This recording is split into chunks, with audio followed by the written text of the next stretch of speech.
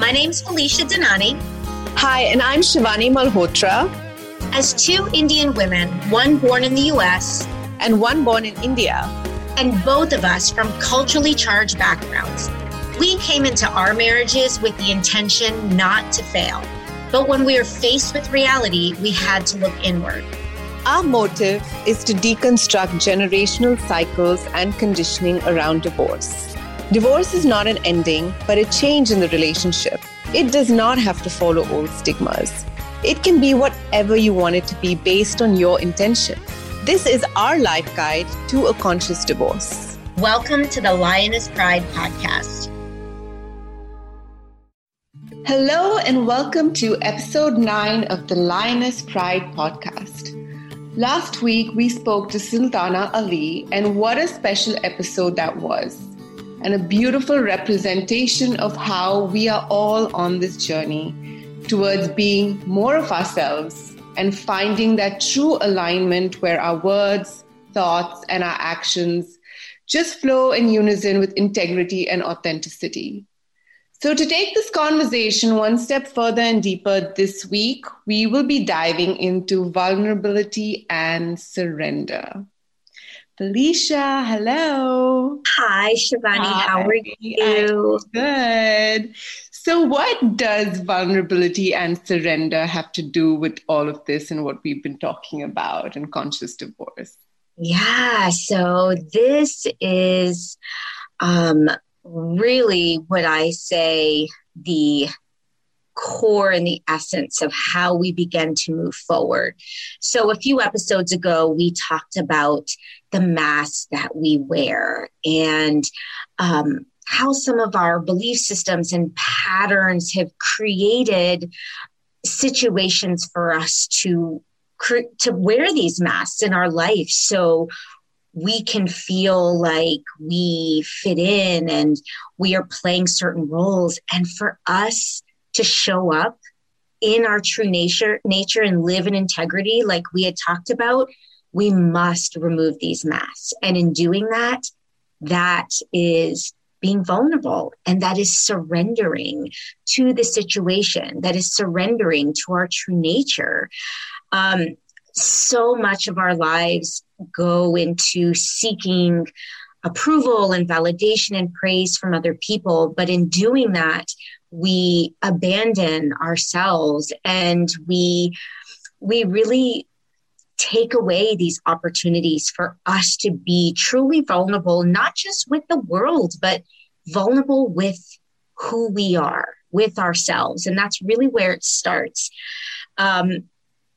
It's said, vulnerability is the roadmap to connection. It allows us to support ourselves in not just our joy, but in our pain. So that's really where it has to start. And that's why I think today is going to be such a rich conversation for us, because now that we have moved through this journey with all of you, we're now really going to get into where do we go from here? How do we start growing and building from this place of kind of pain and witnessing, but now we get to grow through that.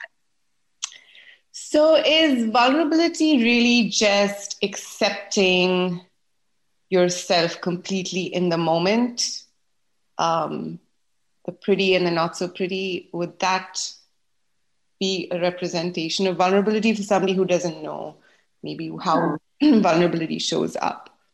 So I think you hit on a key fact. So it is about acceptance, and I think more so awareness, right? Like nobody wants to accept that something shitty is happening to us. However, first starting with the awareness, yes, this is happening, right? There is some acceptance in the awareness and the acknowledgement of it. And from that, we start to go, how do I feel about this? What is coming up for me? Living in truth. And that starts by asking ourselves these questions and truly being honest with where we're at, without the masks, without the the belief systems and all those things that we've already talked about. So it's really allowing ourselves to really feel versus blocking those feelings that may not feel so good, right?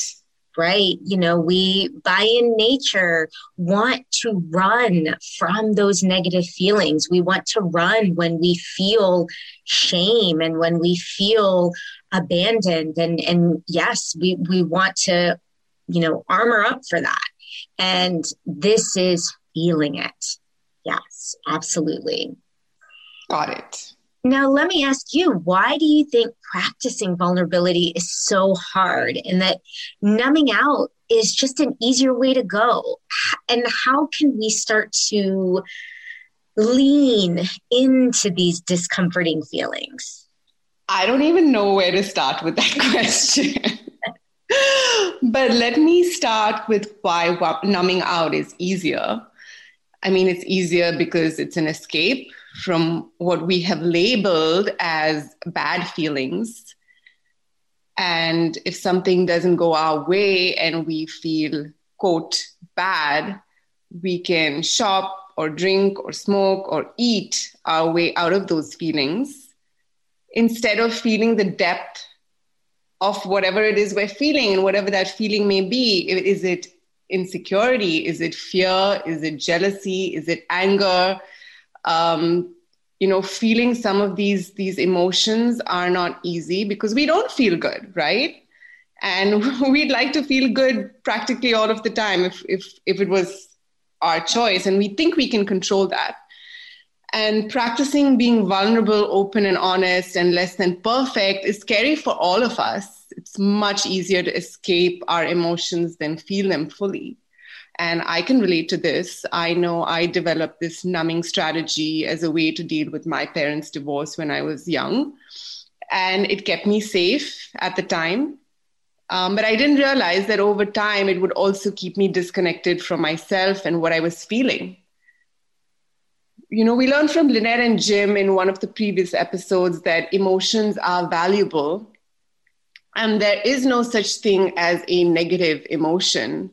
All emotions provide us with information we need to understand ourselves and our needs and our intentions better. And when we shut off that, we are actually shutting down a very important feedback mechanism, right? Don't you think? Yes. And I love what you say about how when we label these emotions, so something that doesn't feel good is bad and something that feels good is good. And it doesn't necessarily work that way, because when we can shift the perspective and go, in actuality, the stuff that doesn't feel good is really what teaches us the most. That's really, our golden nuggets in life. And if we were able to just lean into them, ask ourselves these deeper questions to learn why they're coming up for us, those are really the game changers. So right. I'm so with you on that. And I really feel passionate about this, especially how we raise our kids, and exposing them to some of this discomfort in their experiences versus trying to shield them from discomfort, right? Because what we're doing is creating resilience in those moments of exposing ourselves to discomfort, like you said. Oh my gosh, 100%. And, I think as a mom, and this is really hard because it is in our nature to want to protect them from pain, right? Mm-hmm. We do everything in our power to keep them from pain. And I know for me, if I see Mila cry about something or something happened that hurt her feelings, and you immediately want to fix it and make it better. But I have to stop myself and tell myself, this is her golden nugget. Don't take it from her. Don't try to interfere with, like you said, building the resilience. And that's a hard thing for a parent. But I think when you can come at it from that conscious perspective, it really helps their nature in connecting with who they are and feeling those things and going, yes, it's okay to feel that. if we can do that at a young age, I think where they are as they grow up and they have these tools ongoing, I don't have to, armor up. I don't have to numb myself. I can just feel it and move through it. It just, the humans that we get to create and the people they get to become is just so much richer, right? Hopefully they won't have to do all the work that we're having to do right now in this age. So, no, I 100% agree with you. Like this Sochcast? Tune in for more with the Sochcast app from the Google Play Store. Because these emotions need to move through our body. And when we don't allow them to move through our body, they get stuck. And then they create patterns that don't serve us. So it's in our best interest, actually, to allow these emotions to move through us, although uncomfortable. So what do we stand to lose when we try to control everything and we lose this tolerance for discomfort? So what do we lose when we don't allow ourselves to be vulnerable and we armor up or try to control things? Yeah. So, when we use these numbing mechanisms, we numb out the pain, we numb out the discomfort and the hurt, but we also numb out that joy and the connection and the beauty. You can't just numb out the bad stuff. That's the kicker, right? When you numb out everything. And so we start to lose the things that we want. And like you, I, growing up, created my own numbing mechanisms and then started to recognize that as I got older and more so in romantic relationships, started to recognize that I was not able to form deep connection with people at a certain level. They could connect with me, but I was not able to be vulnerable with them.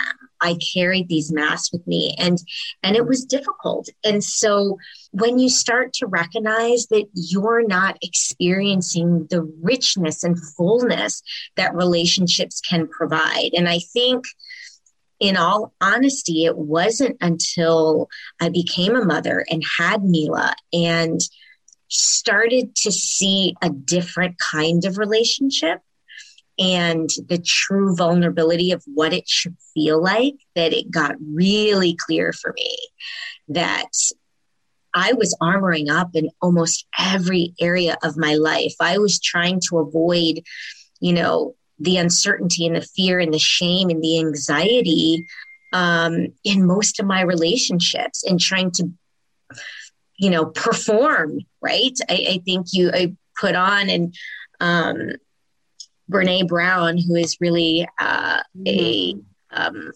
world-renowned professor in vulnerability. Right. She talks about the methods and why we armor up and that we are striving for perfection, numbing out. And this is a really interesting one.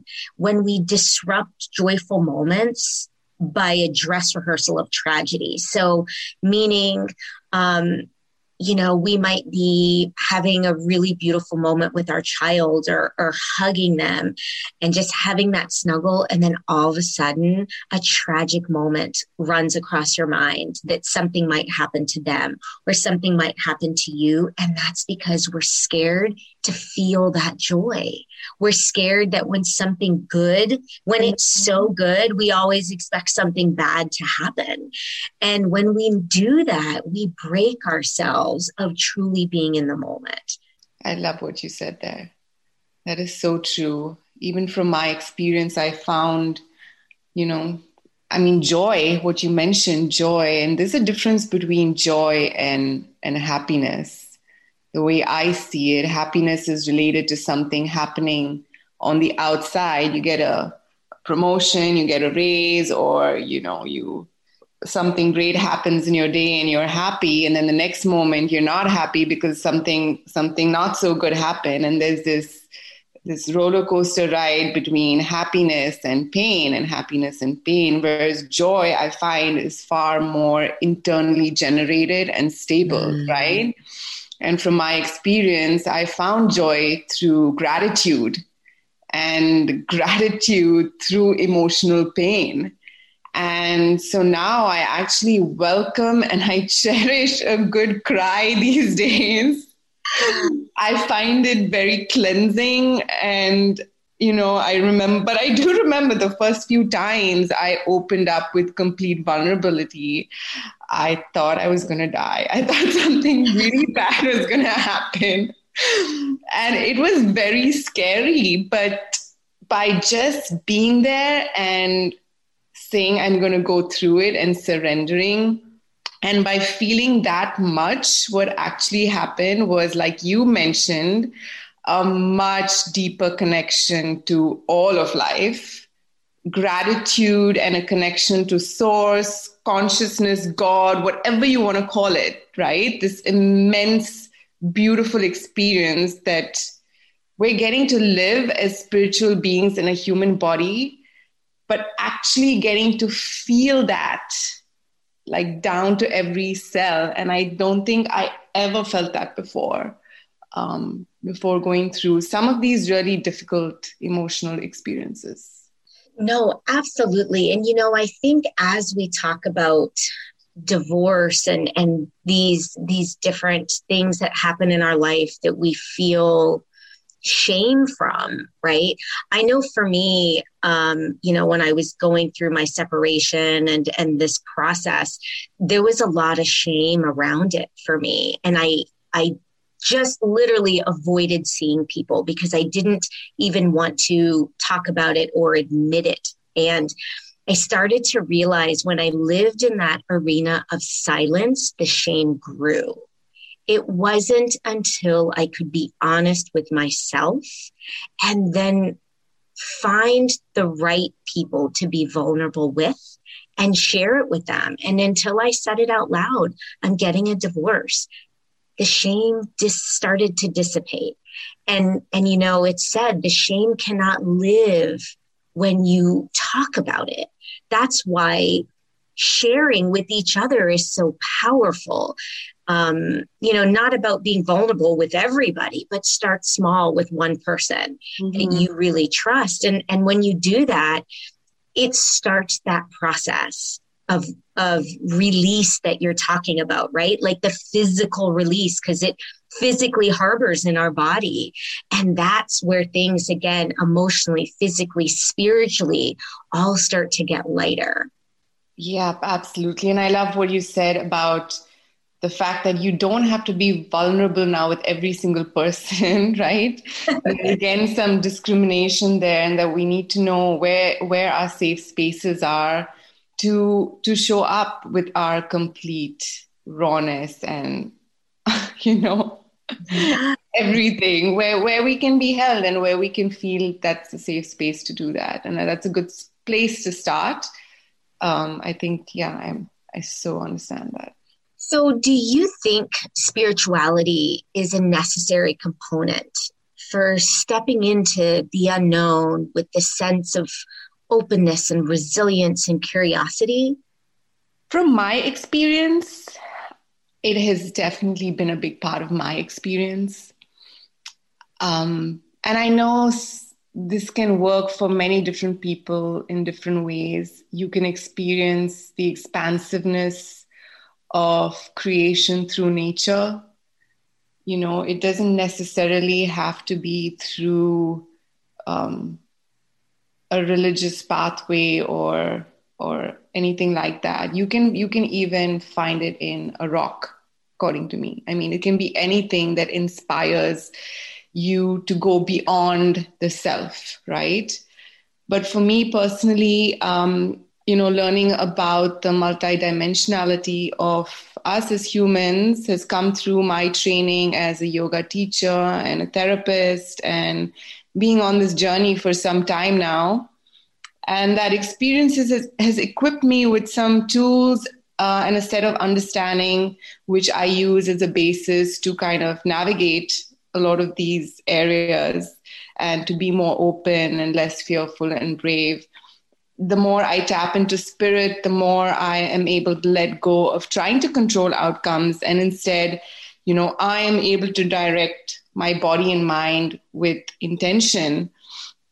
And I begin to get a small glimpse into the magic of being here on earth and this opportunity that we've been given to literally create anything we want to.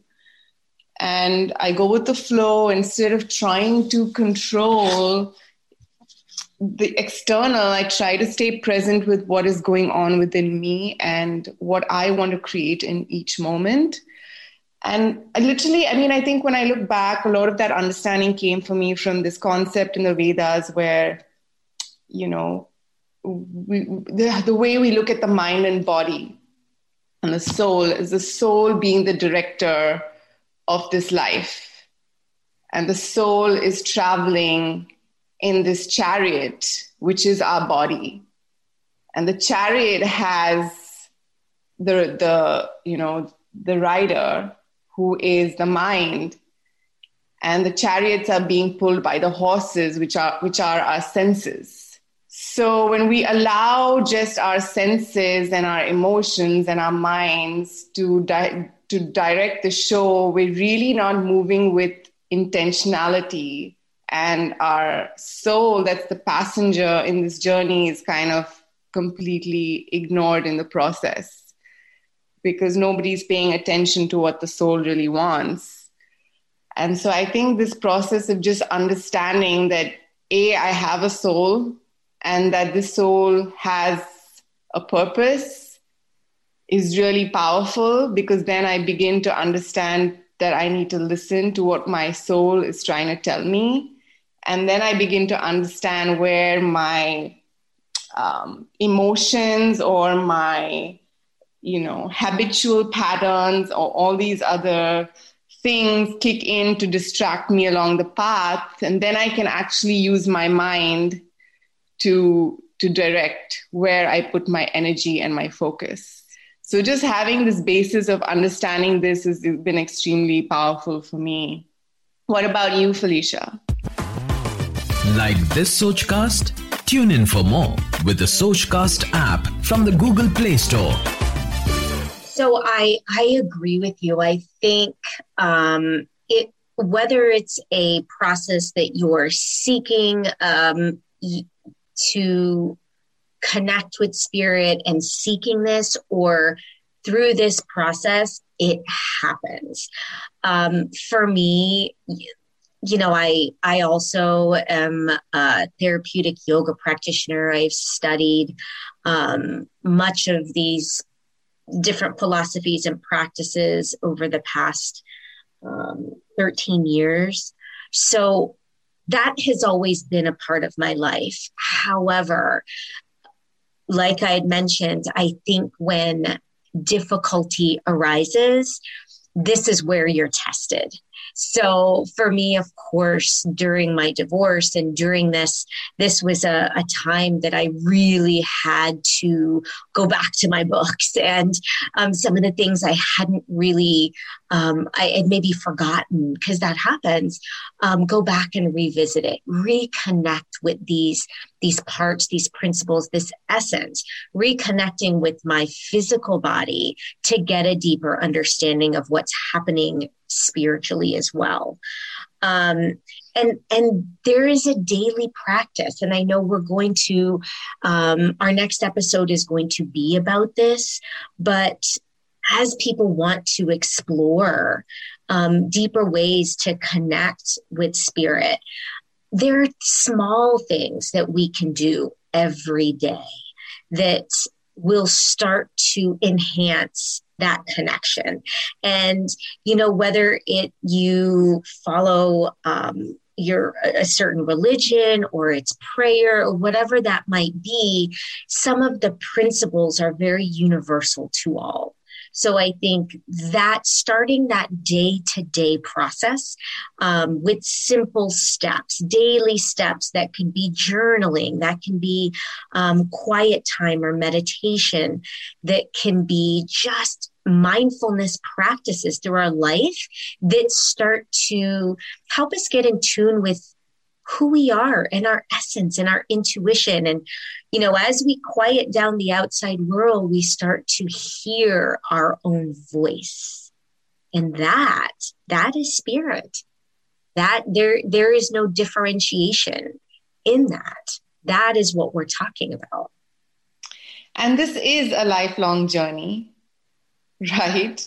I remember starting my practice many years ago as well. I think, it's been a long time. It is. And it is. Yeah. It's amazing to see how this journey unfolds. And like you said, things you may have read years ago come back, and there's such a richer and deeper meaning through our own experience. So there is no better way to learn than through experience. And I think, but having this basis and this foundation is a great place to lean on for support. Absolutely. And these are tools, right? These are tools that we get to keep in our toolbox for life. We get to share them with the people that we love, that it's not only for when things get difficult, but for you to use at all times. I think we've talked about this earlier, but this disconnection from our true selves doesn't happen in these relationships. And it doesn't, my disconnection didn't happen in my marriage. It happened way before. The marriage was just the mirror to show me how disconnected I was. So then it's about going, okay, we hit a certain spot and we recognize how far off our true path we've come. And then you make that decision. Right. I want to get back on. I don't want to keep going down this road, that awareness of it. And then we start to use these tools, and change happens. It happens small, it happens big, but it is lifelong. So it's not this rush to get to the top of the mountain. It's a constant journey through the forest to see and play with these tools. Some may work better than others for you, but that's it. You just get to play with them and then be aware of how you react to that. Be aware of how you react to that. And then you find ones that you really enjoy. And that's it. You just enjoy it. You feel deeper connections. You kind of take the pressure off yourself, because it is not the climb, right? I think that's the misconception. All of a sudden we hit some peak and we're like, full consciousness. It's not really what happens, right? We're going to have moments where, trust me, I fall back all the time, but I have triggers, right? So like, I know if I start to come up with these negative scenarios when things are good in my life, that's when I know I'm veering off my path. I love it. I love what you said, that it's about play. And I think this is where we as adults get to be children again. If we can have that attitude that this is the game we're playing, and it can be fun. It can be fun. It doesn't have to be so serious, right? So what are some of these tools that we as adults can use to play? Yeah. So, again, for me, I'm very much into breath work practices. I like to work with the physical body. So movement, for me, and being in nature are tools that work well. Journaling, just even simple awareness, noticing that if you're doing something or you're talking to someone, practicing being fully present and listening and not thinking about all the other things you have to do and being distracted. Maybe give yourself 1 hour where you don't pick up your phone and you're doing just what you need to do without any other kind of distractions that are coming in. These small practices not only help us focus, but it is about being present and feeling everything that comes up, right?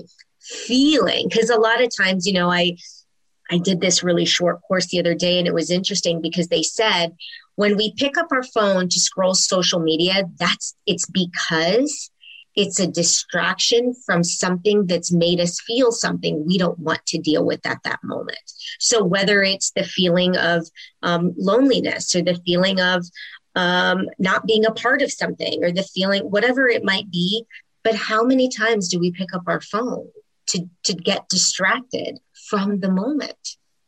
Right. And I want to make an important point here that, yes, it's important to feel the feeling, but we're not recommending that now you have to sit in that feeling forever, right? The feeling, literally, when we allow ourselves to feel it, it literally takes 6 to 10 seconds to move through our body. If we're present enough and aware enough to allow it to move through.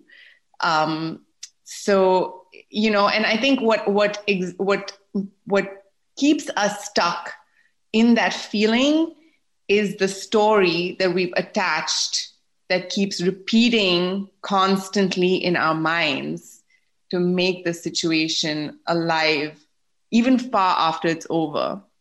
So one discipline that I keep and that works really well is that I will repeat a story only 3 times. And if I'm doing it more than 3 times, I need to stop. Okay. Because it's not about the story. That's right. Right?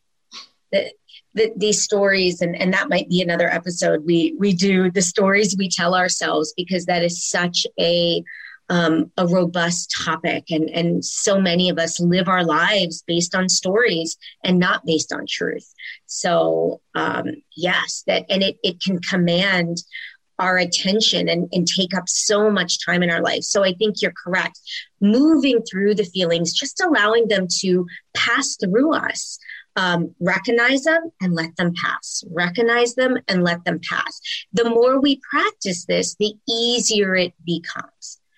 So, Shivani, how has deepening this connection with spirit impacted other areas of your life? Similar to what you had mentioned, definitely deeper and more authentic relationships, more creative energy. You know, I find myself being able to just have a more expansive, open, limitless view to life where anything is possible. More compassion and empathy for others. I feel a lot more deeply now. And because of that, I have to actually, be conscious about what I expose myself to. So I literally cannot watch any violent TV anymore. I cannot. It just affects me too much. So I feel more in general. And I don't feel the need to be any different than I am right now to be worthy of love and belonging. So that frees me up to show up, whether it be in a work setting, at home, or with friends, just more authentically and unconditionally too, with the attitude of, hey, what can I give or contribute here versus what can I take to feel more whole? And every day is a day to practice. Some days are better than others. But I think even in that, I try not to be hard on myself or expect to get it right all the time. I know I am going to make mistakes, and that's okay. I can just take responsibility and choose to connect versus disconnect and numb out. And that choice is always there. Oh, that's beautifully said. Beautifully said. I think, again, and part of the fun of the process is to see the evolution of how this starts to infiltrate in all areas of who we are. There is no, we stop compartmentalizing and being this person for this person and this for this. We're just who we are. We show up in our lives and we let ourselves be seen by others. And that allows us to live more fully. Mm-hmm. Like this Sochcast?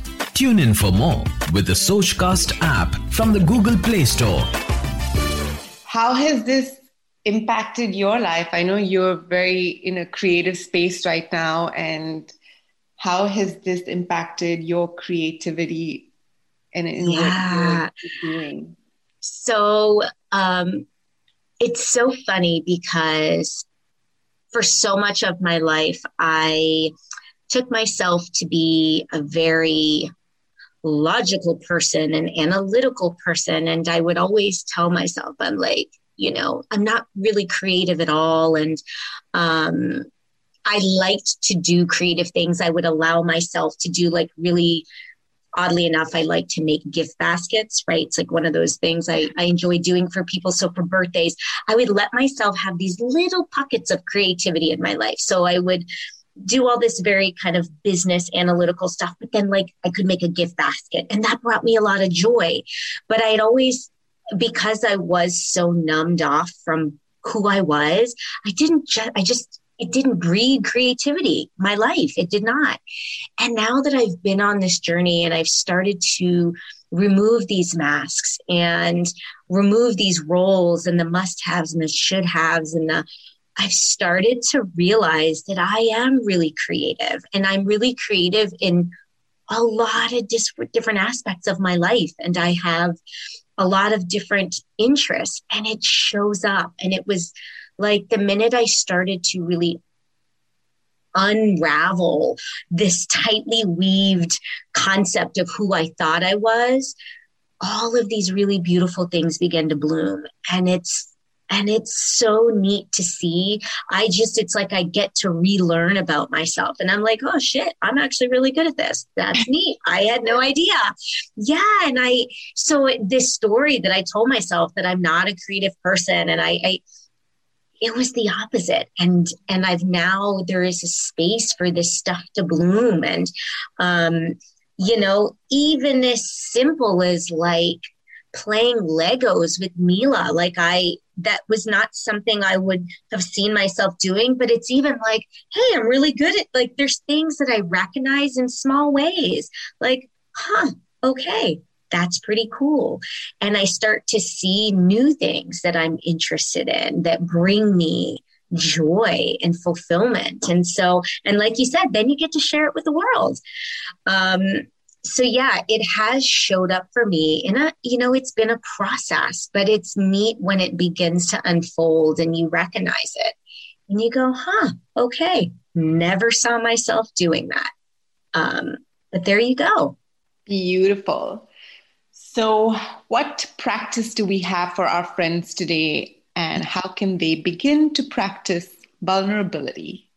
So, as we've talked about, vulnerability is tricky. And the idea is that we don't want to just be vulnerable with the entire world. We want to use discernment around it, especially as we're starting this process with whom we practice vulnerability with. Because of course it can be risky. We're exposing ourselves emotionally. There's uncertainty.